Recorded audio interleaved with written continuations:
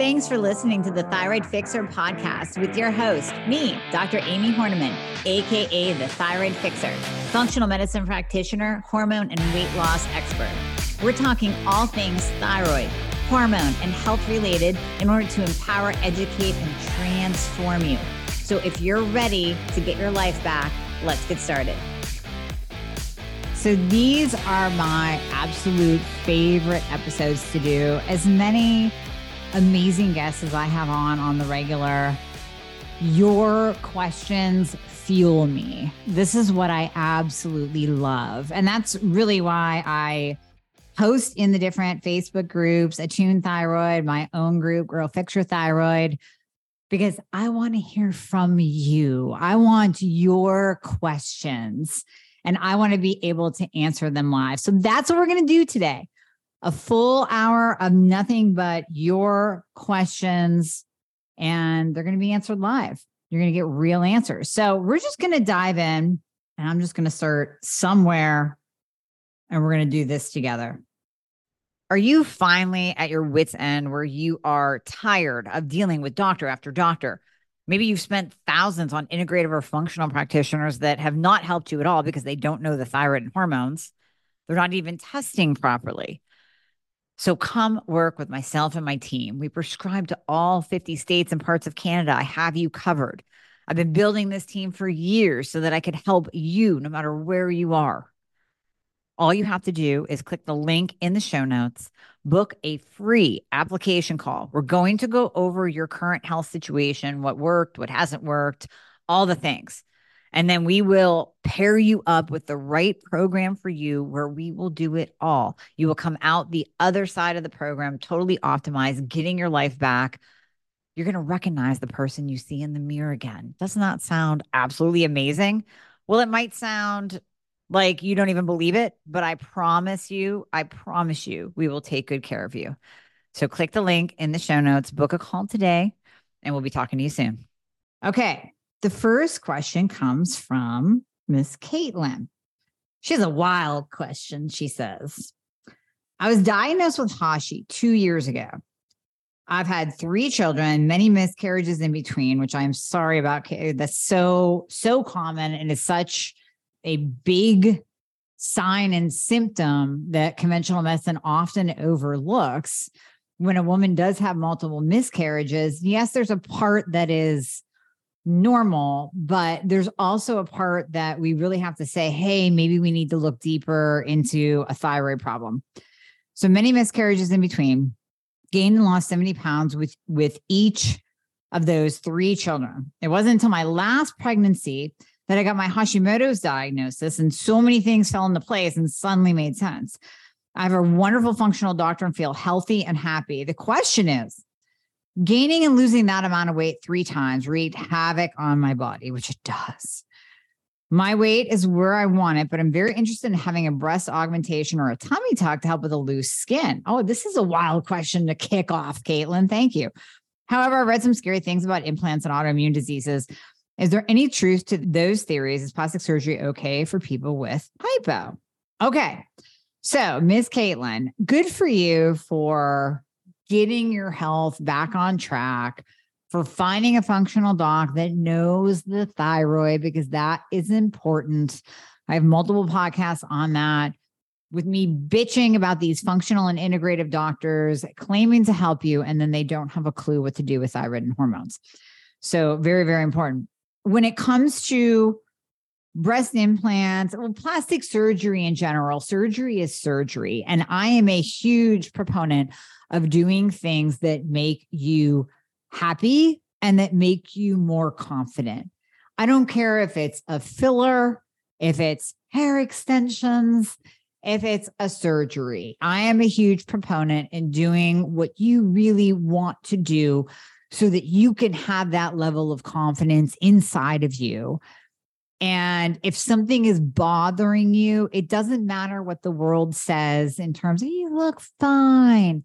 Don't worry about that. You're just being vain. No, to those people, I give them the bird and I say, you live your life. I'm going to live mine, or she's going to live hers, because this is a very, very personal decision. Breast implants. I brought on to my show, to the Thyroid Fixer podcast, Dr. Robert Whitfield. And you can go back. He's talked about the no-cut facelift. And then we have another episode on breast implant illness. The reason I brought him on is because he really comes with, he's one of the top explant doctors out there, but he has a very realistic point of view. So I'm going to encourage you to go back and listen to that episode. I didn't want someone on just saying, breast implants are bad. If you have autoimmune disease, go get your boobs ripped out, because I have had a multitude of patients that have had this surgery done because out of desperation. And you all know that when you are feeling so low and so down and so horrible, you know that you will pretty much do anything and you will grab onto any and every answer there could possibly be in hopes that this is going to be the one to change your health and to change your life. And I have had patients who have gotten the breast explant surgery done, taking the implants out, and it didn't help at all.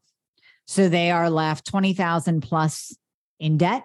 And now they are dealing with a different look than what they were used to. And they're still not feeling any better. So I personally do not hold on to the breast implant illness diagnosis or theory for everyone. I think, and Dr. Robert puts this perfectly in the podcast, that there are some individuals who are just in general, they're going to be a little bit more sensitive. They're going to react to pretty much anything. You could break your wrist. I broke my wrist snowboarding years ago, and there's metal in here now. To someone else, this might be detrimental to their health. They might react and have all kinds of inflammation going through their body. But for me personally, not a big deal. So I think that there are individuals who are definitely more sensitive to breast implants or to anything that's being put into the body that is foreign, we'll say, or of a different substance than natural tissue. But it really has to it has to be your decision. Caitlin, I would not be scared to do something for yourself. And okay, if you start to react, God forbid, and it is very, very rare. Really, honestly, if you look at the amount of breast implants that are done, it's one of the most popular plastic surgeries. So if you look at the amount that are done every year and you look at the amount of women that have a bad reaction, it's a very, very, very small percent. Although in the Facebook groups and in the news, we're getting a lot of exposure with the BII. I just don't think it's as prevalent as you need to be concerned about. But at the end of the day, it is your decision. That is absolutely my 2 cents. I definitely encourage you to go back and listen to that podcast with Dr. Robert Whitfield on breast implant illness. All right, we're going to keep going here. Miss Stacy, is there a ratio to determine estrogen dominance? My estrogen has come down to normal range, but I'm still on the low side with progesterone and testosterone. So estrogens come down, normal, lower progesterone and testosterone. I have Hashimoto's and Graves'. And after every weight-bearing workout, I do suffer with muscle soreness and fatigue for 2 to 3 days, which is something I hear quite often. So you might be listening to this and nodding your head going, oh my gosh, that's me as well. This is a very, very common symptom to hypothyroidism and Hashimoto's, is that really delayed recovery. And I also see it tied into low testosterone. I've heard that sometimes happens with Hashimoto's. Is this a myth, or do you see that also? Okay, I just answered you, Stace. Yes, I do see that quite often. And do you have any suggestions that would help with the muscle recovery? So number one, obviously, we're working at getting thyroid optimized and testosterone levels up. The other part of that component, I would definitely recommend creatine, because that's tried and true. And I've had a couple of people ask me to do a creatine episode. I don't think that we could do an entire episode with creatine or on creatine and the benefits of, but maybe down the road. But what we have to remember is creatine is like the OG of supplements in the bodybuilding world. I remember back in the 90s when I was doing the EAS Body for Life. And if any of you remember that, oh my God, kudos for remembering that whole time. But EAS and Body for Life with Bill Phillips, they had, this body transformation contest where you took before and after pictures and you used all of their supplements. Maybe I'll do that with the Fixer line one of these days. But creatine was in that mix. And I remember my sister, who's a doctor, she was looking up all these studies on, is creatine good? Is it bad? Because it had some like a bad aura, bad stigma back then. There was nothing that could be found in the literature. And even, fast forward 20 some years. Yeah. 20, almost 30 years since I was using creatine, there's never been a negative report about the use of creatine. It has muscle recovery benefits. It has memory and cognition benefits to it, anti-aging benefits, and it pushes nutrients and water into the muscle cell. Now, like I said, I should do an entire episode or at least a mini episode on the benefits of creatine and then the mechanism of action of how it works. But just suffice it to say, in terms of strength and muscle recovery, you can absolutely add this into the mix. The other thing that I would consider is adding in amino acids, because we know that protein, the building blocks of protein, amino acids, and the building blocks of muscle tissue require amino acids. Same with your hair and hair quality. So when you're taking amino acids and even drinking them during a workout, you're going to improve muscle recovery, and you're also going to get a little bit of, not a lot of strength. It's not like you're going to go from lifting, doing a 10-pound shoulder press to doing, 30-pound shoulder press, but you're going to notice better improvement of your muscles as well. So those are two that I would definitely add in, Stacey. And then I interviewed Emily with the Thyroid Strong program, Emily Keybird. And I want you to possibly listen to that episode and maybe try out her program, because one of my patients did her Thyroid Strong workout program.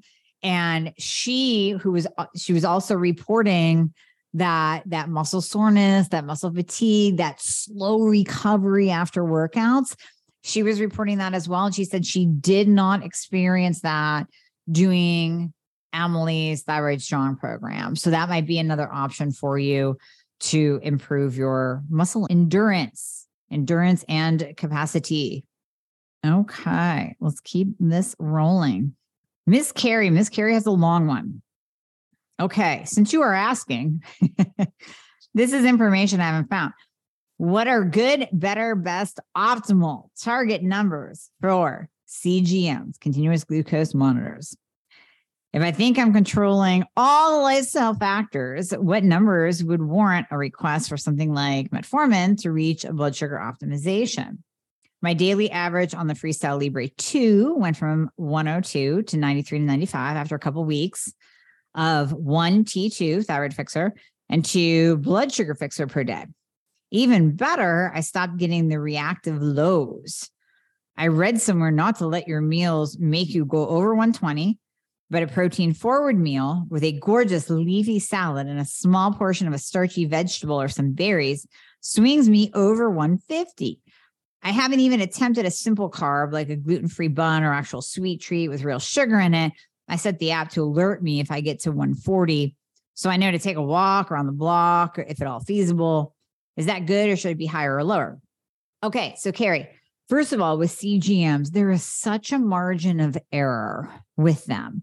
So you really want to, you are correct in that ultimately, we don't really want you going much over 120, although realistically, let's say you do spike to 140 and then you come back down. So it really is about that postprandial, that post-meal reaction of where you slingshot back to. So while we don't want to see you have major highs and lows, like I don't want to see you go to 180 after a meal and then drop down to 75 or 80. That's just slingshotting. And that is reactive hypoglycemia, kind of like you're talking about you're not experiencing the reactive lows that you once did. So that's fantastic because you are stabilizing more. And that's one thing that I love about berberine is that it takes that big curve, that big high and the big lows, and it squishes them together. So you get a much more even, steady wave-like pattern where you're not getting the big spikes and the big drops. So that's the beauty of Blood Sugar Fixer for sure. But to answer your question, I'm not going to get overly concerned about a really nice starchy veggie meal or a meal with berries or some fruit in it, spiking you to 140, 150, as long as you come back down and 2 hours post meal, you're more balanced out now around that 85 to 95 zone. So if you can spring back into that beautiful niched little zone, I'm good with that. I am totally good with that. Where you really want to use a CGM and where all of you can use a CGM is in getting data feedback so that when you eat something like my experience, which I shared before, in eating a keto cereal. So keto cereal with monk fruit, and it's pretty darn sweet. Even to the taste buds, it's very, very sweet with that much monk fruit in it. I shot very, very high and I had a spike. Same thing happened after an almond milk latte. It was probably sweetened almond milk with, and I know I preach against using artificial sweeteners, but I did a shot of sugar-free vanilla in it, and my CGM read 180, 200 is where I hit. So when you're getting those pinpointed wackadoodle, really high spikes after you eat something, that is telling you and it's giving you feedback that that particular food should be avoided because that particular food is really shooting you pretty high with your glucose. This can even happen with good for you foods. So this is where that CGM is really beneficial because you could be eating very, very clean. You could even be eating low carb or keto. And just like I shared, those low carbohydrate, even on a label of a food, right? So you're still seeing those carbohydrates marked as low. Maybe that food in particular reacts with you a little bit differently. So I'll use the example, which this is very, very rare, but I'm going to use this as a crazy example. Let's say you have a beautiful meal of chicken breast. I'm going bodybuilder, old school here.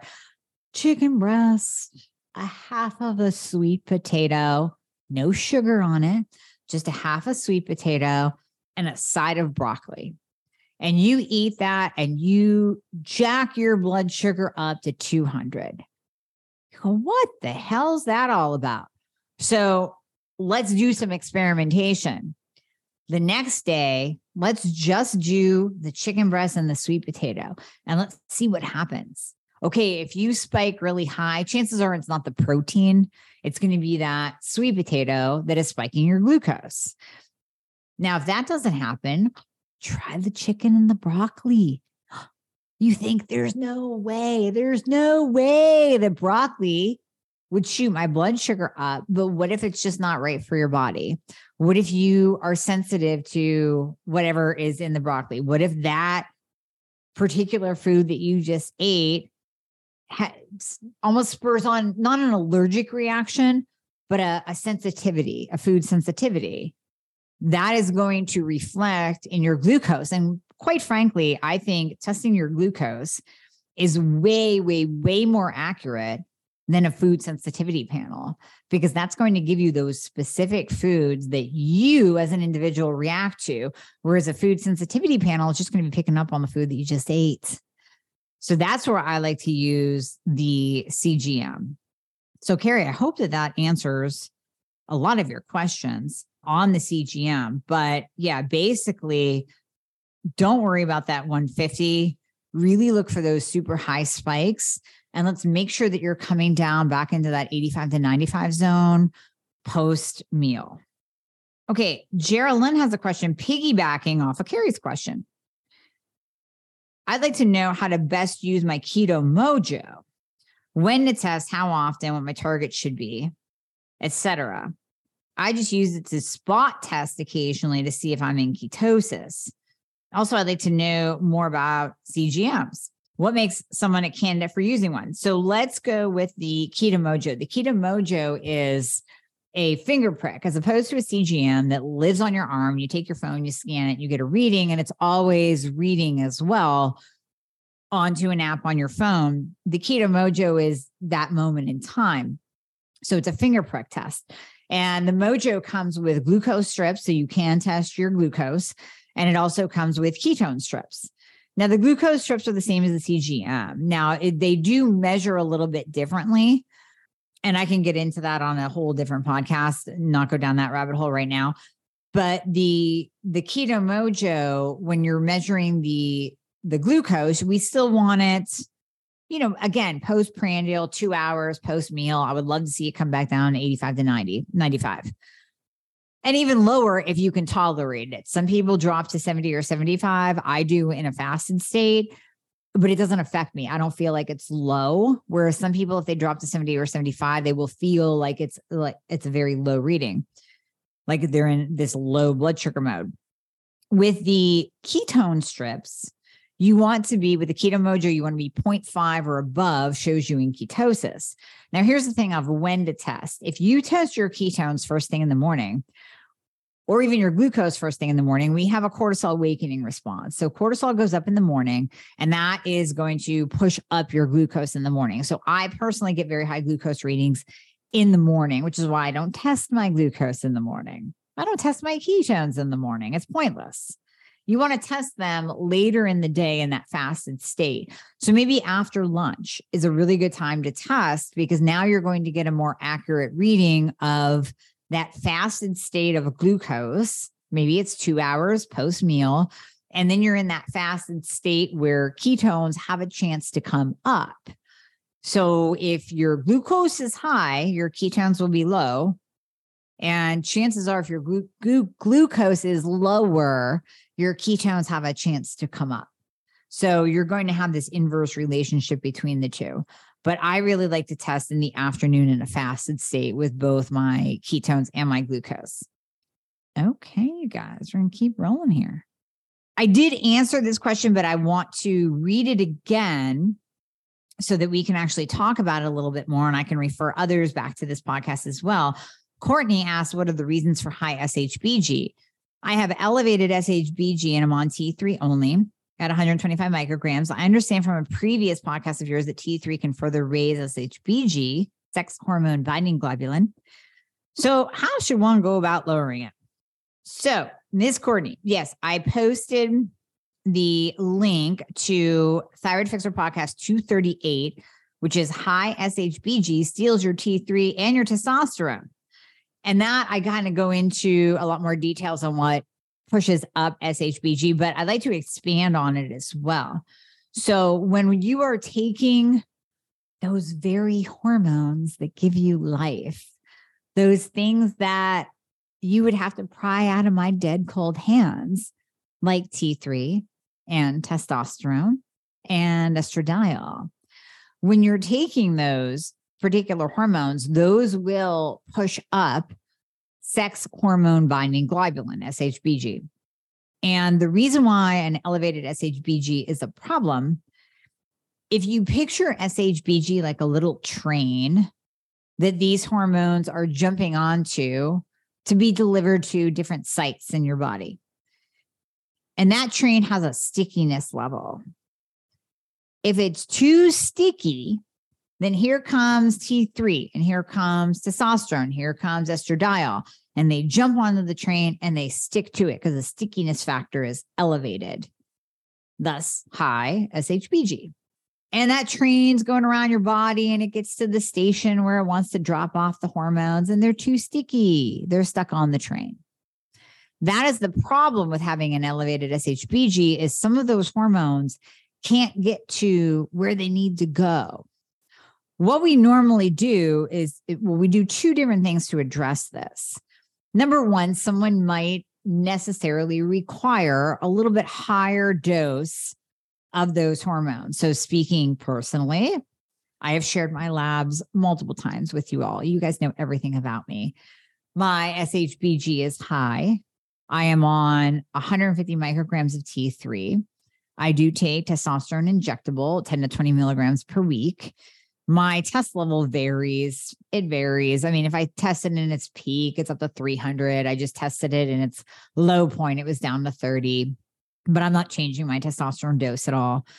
And then my estradiol was very low. So I'm now on estrogen. Those three hormones, I just require a little bit more of, which is why I have a higher dose of T3, which is why I have a higher dose of testosterone. I mean, it's an adequate dose. It's what I like to put my ladies on anyways. And those extra hormones kind of help out because my SHBG is elevated. Now, I still take my bedroom fixer, formerly known as SHBG fixer, because that's going to come in the top, right? So it's going to be kind of like a little bit of a seesaw mechanism where I'm taking the hormones that push it up, and then we bring in bedroom fixer to keep SHBG down. Now, my SHBG might never get to that optimal range of 60 to 80 because I'm doing things that's going to push it up, right?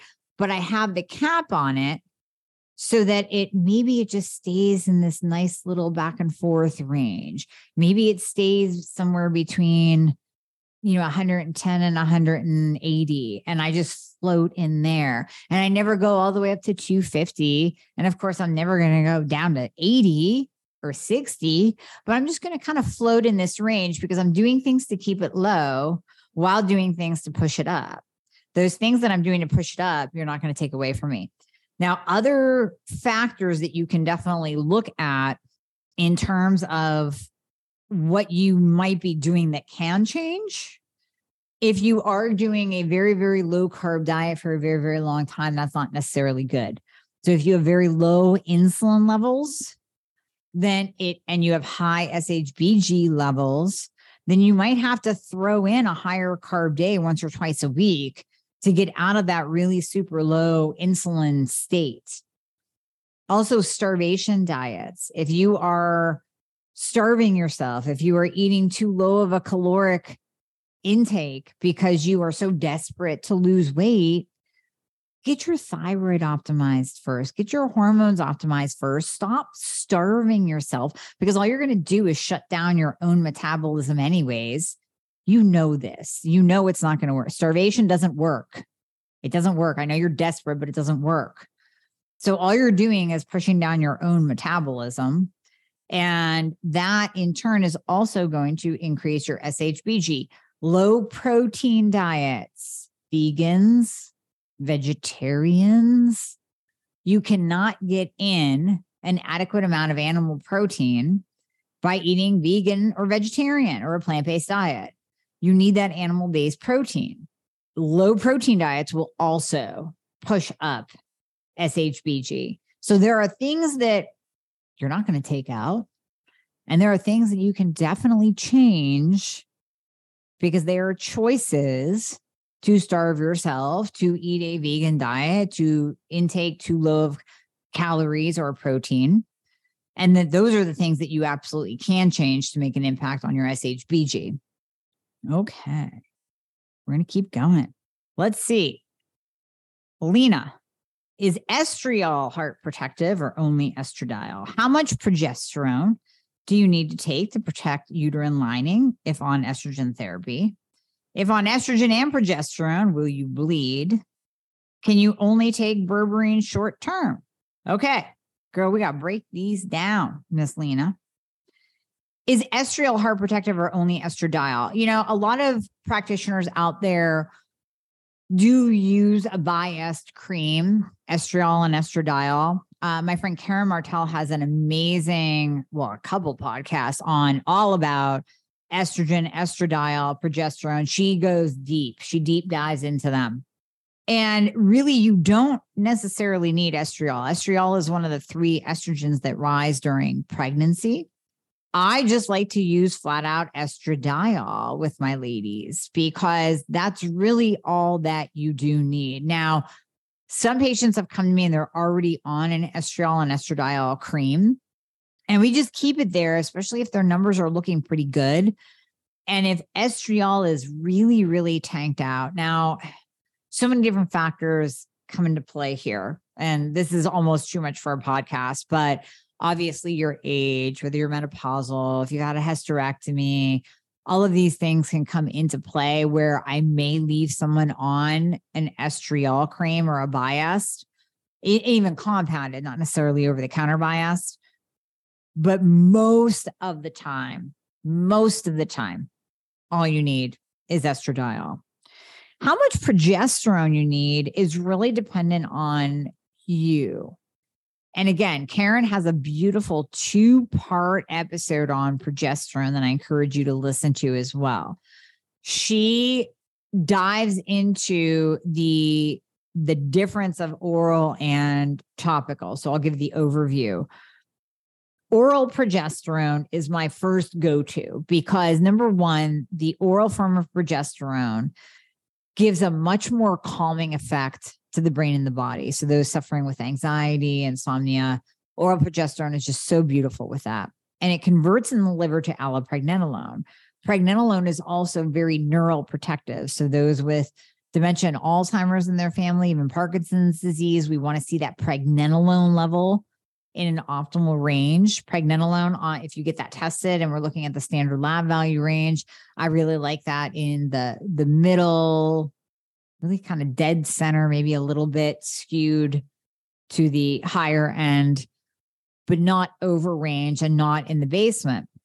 And then if you have a family history of dementia and Alzheimer's, then it's, if you're like me, you will also take pregnenolone in addition to progesterone. So I'm getting the pregnenolone benefits of taking pregnenolone controlled release orally. And then I take progesterone orally at night before bed. Usually 100 to 300 milligrams is about the cap of what you need orally.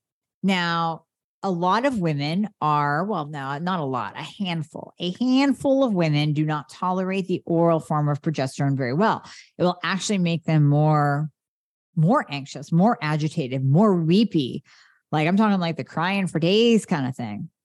So in that case, we might use topical, maybe do a complete changeover if you're completely intolerant, or we might, instead of going up in the progesterone oral, we might add in some topical.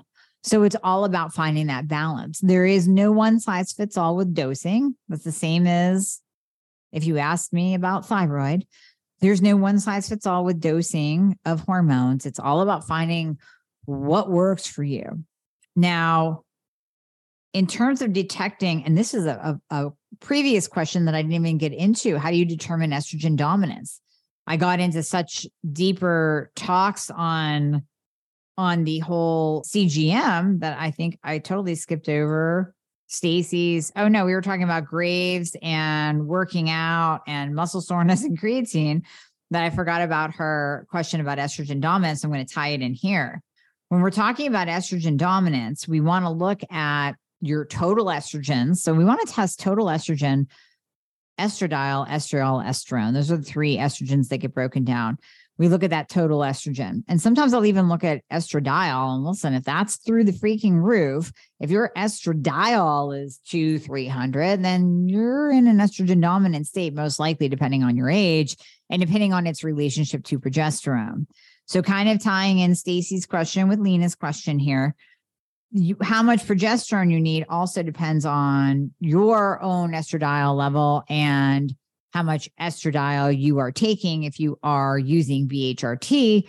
And then that also depends on whether you're doing static dosing or rhythmic dosing. So there's so many different factors in here. Static dosing is the same dose every single day. So you would take your progesterone, you take your estradiol. That remains the same all the time. And then usually we take 1 week off with the progesterone so that you don't get any kind of resistance. With the rhythmic dosing, which again, you guys know everything about me. I just started it. I'll let you know.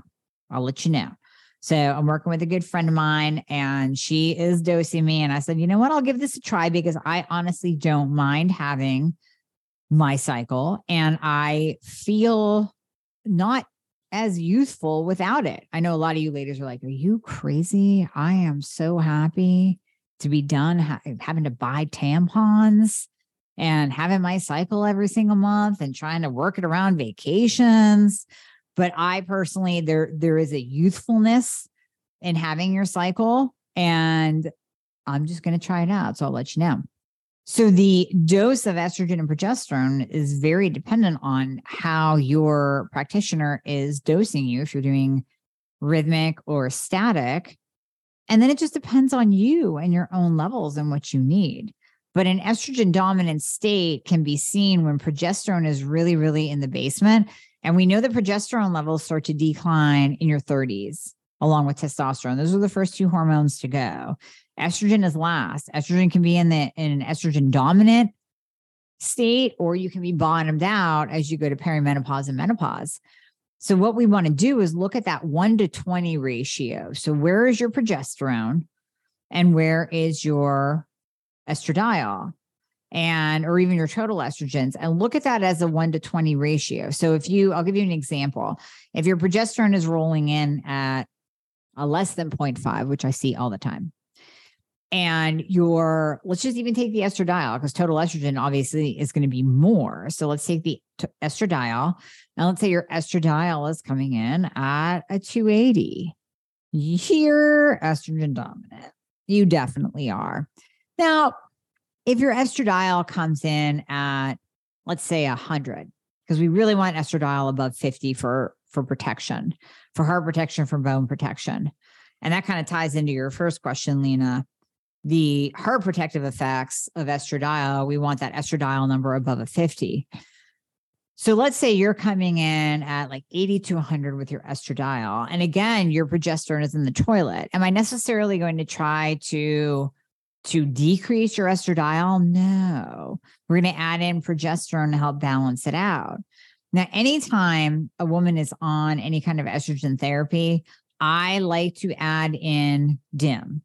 I'll add in estrogen fixer, because that has the DIM and the broccoli seed extract, just to help your body process it.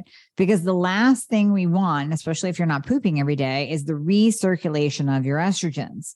You want to be able to process those estrogens, even if you're taking it or you're still making it. You want to be able to methylate it and process it and not recirculate it. So I will very, very often add in estrogen fixer, even when someone is not in that blatant estrogen dominant state, where your estradiol is 400 and your progesterone's in the toilet. Even if you're taking estradiol, bioidentical hormone replacement, we'll still add that in to make sure that you're moving through it and you're processing it.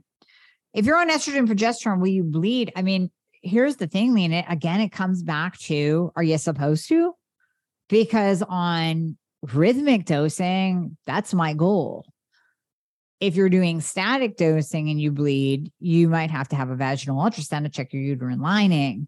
So work with your practitioner on that question, because that is very, very specific to you and what your treatment is. Now, anytime that you start to add in hormones, I mean, even thyroid hormones, you might get a little breakthrough bleeding because your hormones are shifting.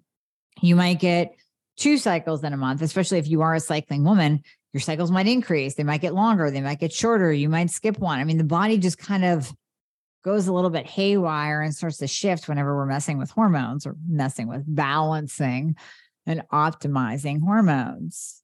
It's no need to panic unless you're getting full cycles. So if you are a woman on hormones, and let's say you have a 12-day cycle, you have a 5-day cycle, you have a 7-day cycle, and then it happens again, but you're not on rhythmic dosing. And it's kind of like, well, we really should check this.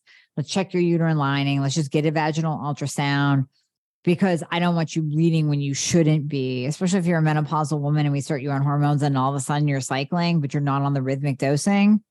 We want to kind of check that out. And then your last question, Miss Lena, is can you only take berberine short term? No. So here's the thing. Yeah, I know other functional docs say taking it for more than 3 months will wipe out your microbiome. Berberine is used as a gut healing protocol. We don't just use berberine for lowering insulin and balancing blood sugar. We actually use it as gut healing as well. because it improves the health of the microbiome. And we are seeing some studies that something like metformin, which is kind of like the pharmaceutical stepsister of berberine, that also has an impact on the gut. So my friend Jay Campbell shared a very interesting story that has stuck in my mind forever, and I have used this on occasion with my metformin and my berberine. Is him and his wife went and they were in a different country, I believe Mexico, and everybody, of course, was eating, and all the members of their vacation party got sick. They all started getting food poisoning. And so Jay and his wife went back to the room and they started downing metformin. And that absolutely stopped the growth of the bacteria, the food poisoning, whatever, but they didn't get violently ill like the rest of their party. So there is a gut healing benefit to things like berberine and metformin, both kind of in that similar class. So no, there's no issue with destroying your microbiome. In fact, it could improve it. The long-term use question, again, I would go back to and look at metformin. If you are a type 2 diabetic, your doctor isn't going to say, you know what, just take this diabetic medication for 3 months and then stop. What? That's not going to do anything. You need long-term use, especially if your A1C and your insulin's high, in order to get those down. Because I'm going to tell you, I mean, there's not that many studies that, if any, that I know of. I mean, I would have to dig a little bit for you, but I have not seen anything that says you must stop, that you must take a break from berberine. No hard evidence on that whatsoever. And to top that, also, I would argue, isn't high insulin and high blood sugar more detrimental than possibly taking a supplement that, it has gut healing properties and antimicrobial properties and antibacterial properties to it? Wouldn't I want to take that more long-term than risk the detrimental effects of high insulin and high glucose? Yeah, absolutely. Okay, Serena, not sure if it's thyroid related, but I was wondering if you have any videos talking about endometriosis and any connections related to thyroid. No, I don't have anything specific for endometriosis. I mean, a lot of this can be kind of under that umbrella of hormonal issues. You know, we see more endometriosis and PCOS in the younger population, 20s, 30s, maybe early 40s. But most of the time, if you're a woman, you find out if you have endometriosis pretty much in your 20s and 30s. Now, there is a tie-in. I just haven't gone deep into it. So when we come back to the thyroid being the master gland and controlling hormones, we always will see a connection between thyroid and hormones, even thyroid and PCOS, because you have that dysregulation of the hormonal cascade. With PCOS, we usually have excess androgens, low progesterone.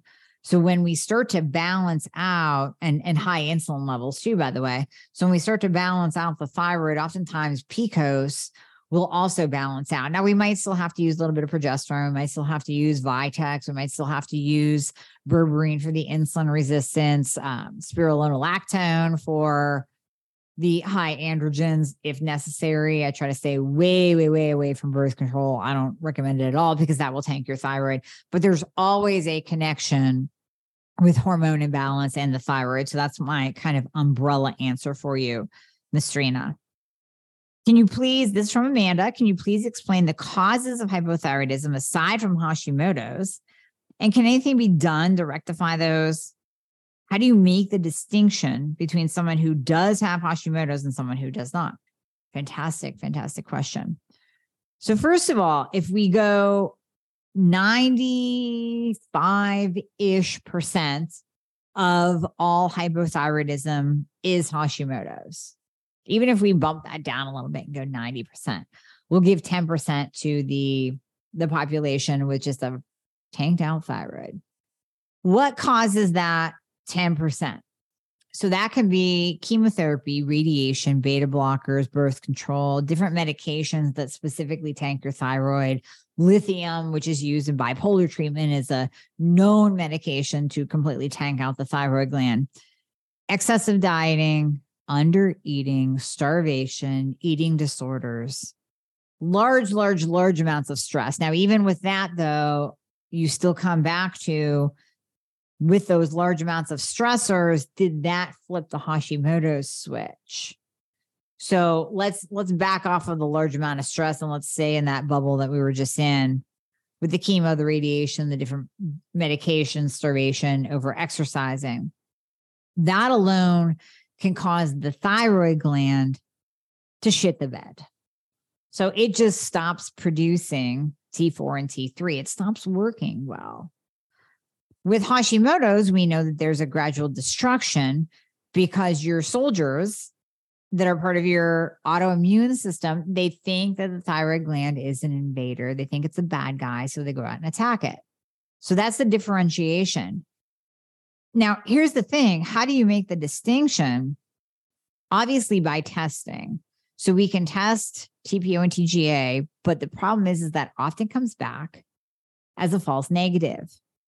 When I was on Cynthia Thurlow's podcast, we both talked about this because we both know that we have Hashimoto's. And I'll get into the how I know this in a minute. And we both said, and she even said it first, which I love her and commend her for saying this, because I was like, yeah, that's me too. She said, listen, I've never tested positive for antibodies for my thyroid problem, but I know I have Hashimoto's because 95% of all hypothyroidism is Hashimoto's anyways. And I have other autoimmune conditions, and so do I. So I will occasionally get a psoriatic flare of psoriasis when I agitate or irritate an area. Like if I wear my back brace, I'll get an outbreak of psoriasis. So I have other autoimmune conditions. I too have never been flat out tested, flagged high for those antibodies. But what is my rule? Any antibody is an antibody against your thyroid. So when we're testing TGA and TPO antibodies, I don't care if that range goes up to 34 or 40 or a 9 or whatever your standard lab value range marker is, because they vary from lab to lab. Let's just use the less than 34. So many times the marker for TPO will be less than 34 is normal. And you come in at a 20. And is there a little H or an L next to that marker? No. Is it red? No. Is your doctor going to stop and say you have Hashimoto's? No. But you have antibodies. You have soldiers that are going out and attacking your thyroid gland. How do we not call that Hashimoto's? How do we ignore the fact that you do have antibodies? Are we going to wait? Are we going to wait until they reach 100 and then you get flagged and then you feel like crap and you've gained an extra 20 pounds and now you're laying on your couch and you can't get up? Or are we going to look at it and address it right now? We can assume that most of you with hypothyroidism have Hashimoto's unless you can distinctly tie it back to, yeah, I had an eating disorder. I starved myself. I way over exercised. I had chemotherapy and radiation. I took beta blockers. I took birth control for 30 years. If you can tie it back to something and you can honestly say, I know that I totally tanked out my own thyroid gland and I don't have antibodies. None, zero. Like they're not even registering. Dead nuts, zero antibodies for TPO and TGA. Then, okay, you might just have regular old hypothyroidism falling in that 5 to 10% category. But the rest of us, we can normally tie it back to this showed up. All of my symptoms showed up after I was pregnant, after a hormonal change, after perimenopause, after menopause, after my husband lost his job, after we moved, after a divorce, after I lost a loved one, I took care of a parent, I lost a child. All of those we can look at and go, if that was the trigger that flipped on that Hashimoto's switch to the on position, even if you don't know if you have Hashimoto's, if you can tie it back to that specific trigger, chances are it's going to be Hashimoto's. If you have other autoimmune conditions, chances are it's going to be Hashimoto's. So hopefully that answers your question as well. Okay, this kind of ties in. I'm coming back to Carrie because she has another question. And I think this is going to really nicely tie in and tie up this conversation. Carrie says, in my 20s, a specialist told me that I probably, quote unquote, have a form of PCOS when my labs and scans did not match all the symptoms I had. For the next 2 decades, I could never keep weight off and suffered so needlessly with joint pain and headaches. Working with a restorative wellness solution practitioner, I healed lifelong IBS, irritable bowel, and found my trigger foods, which caused the inflammation. I continued eating a clean paleo diet, which took away all the joint pain and the headaches and reduced my TPO by 65%. I'm going to pause right here real quick, Carrie, because basically a clean paleo diet, the beauty of paleo, and I know I keep saying I'm going to write this book called Pleto, right? Paleo is paleo and keto blended together, taking the best of both worlds. You went gluten-free. And tying into this last description that I had about Hashimoto's and the soldiers going out and beating up your thyroid, when we eat gluten, gluten is seen as a molecular mimicker, meaning it looks identical to the thyroid gland. So those little soldiers that you have go out and they go, you know what? There's another invader coming in. Looks a lot like that thyroid over there that we normally attack. We better go get this. And they go out and they attack and they end up going over to your thyroid gland and attacking that as well. The problem with autoimmune is autoimmune begets autoimmune. Where we see one, we see more than one. So when your soldiers get sick of beating up all that gluten that you're consuming and they get sick of beating up your thyroid, they're going to move on and they're going to move to your joints. Hello, rheumatoid arthritis. They're going to move to, God forbid, your brain and spinal cord, MS, your skin, psoriasis, your hair, alopecia. So that is why we want to keep those soldiers in their barracks. We want to use things like black cumin seed oil, like low-dose naltrexone, because that's going to keep those soldiers in their barracks. And we want to go gluten-free, like Carrie did with her paleo diet, which is why her TPO reduced by 65%. All right, so now I can keep going. And by the way, joint pain, headaches, Carrie, all day long, I have heard reports of that just by going gluten-free. People's joint pain significantly, big time decreases. I went from a size 14 down to a 6 pant. This belly, though, unless I'm standing stick straight, sucking it in, it pushes out like I'm starting my second trimester. It drives me bonkers to come this far only to look more pregnant than before because the rest of my body is slimmer. Any suggestions? So, Ms. Carrie, wrapping this all up. Since you know you have Hashimoto's, one of the big things with Hashi is low betaine hydrochloric acid, HCl. And sometimes this addition alone can be a game changer for those with Hashimoto's. And digestive enzymes, that helps a lot too. So when we can't really digest our food and break it down properly, and I know you've overcome IBS, but I'm also going to challenge you to add in some betaine HCl, add in some digestive enzymes. The one that I have on my store currently is Designs for Health Digestzymes. I am actually coming out with Digestive Fixer, which is taking all of the good stuff that I have found, the betaine, the ox bile, the amylase, the protease, all of the enzymes, and putting it all together. Basically the best of all these digestive supplements and what I know Hashimoto patients need. I'm putting them all together. So that will be out soon. We have to oftentimes take something in order to reduce that bloat. Now, I'm going to assume that it's bloat, Miss Carrie. So assuming that it's bloat, then you do want to look at, are you taking betaine HCl, you're taking digestive enzymes? Because when you add those in, it's like you feel like you lost 10 pounds because all that bloat just goes down. The other thing to consider is if you are on hormone replacement therapy, when you first start off, and I'm noticing this right now with the rhythmic dosing that I'm starting with a little bit higher estrogen, I am definitely feeling a little bit more pressure in my gut, a little bit more bloat going on, kind of from all sides, right? I just feel like everything is a little bit more tighter. I can't say that I look like I'm in a second trimester, but definitely more bloat kind of going on. The other factor would be kind of going back to your CGM. Are there any foods that are spiking you that maybe you need to get out. Because any food that you're sensitive to is also going to cause digestive issues. You're going to have some kind of GI reaction to that as well. So look at your CGMs and see if there's anything that you need to take out in addition to doing all the other things. Doing the digestive enzymes, adding in the betaine HCl, looking at your hormones, making sure that you're not in an estrogen dominant state, which can also cause bloating and distension of the stomach.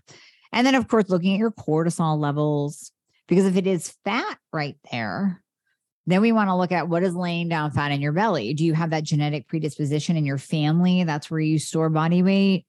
Do you have excess cortisol that it's laying down fat in that particular area? So just a couple things to, no pun intended, chew on for you there, Carrie, to figure out exactly what is causing that distension that is bothering you. You guys, this has been so much fun. Like I said, I love these podcasts. I love answering your questions. That's what's most important to me. So if you're not yet in the Girl Fix Your Thyroid group, this is where we go live. And this is where this is being streamed. Now, of course, this will be a podcast on the Thyroid Fixer podcast, and you can always go back and re-listen to it. But if you want the firsthand experience of hearing all of the Thyroid Fixer podcasts live on Mondays, then definitely join the Girl Fix Your Thyroid group. And then you can post questions like this, that even if we're not doing a live Q&A, I'm still in there answering them. So you'll get all your questions answered. It's a great, fantastic community that I would love to have you a part of. All right, my dears, until next time, thank you so much for your questions and thank you for listening. Hey guys, thank you so much for listening to the podcast. I hope you loved it. And as always, if you would be so kind to leave a review if you are listening on Apple Podcasts, that would be absolutely amazing. I read all of them. Also, anything that you hear on this podcast is not intended to diagnose or treat any kind of medical condition. So we always recommend that you check with your medical provider, your doctor, your nurse practitioner before implementing anything that you hear on this podcast. And if you want to find out more about working together, you can click the link below in the show notes to book a discovery call. And there you'll be talking to a member of my team. They are an extension of me. They are amazing. And you and I will talk after that once we get you all signed up and you and I get to work together. All right. I hope to see you soon.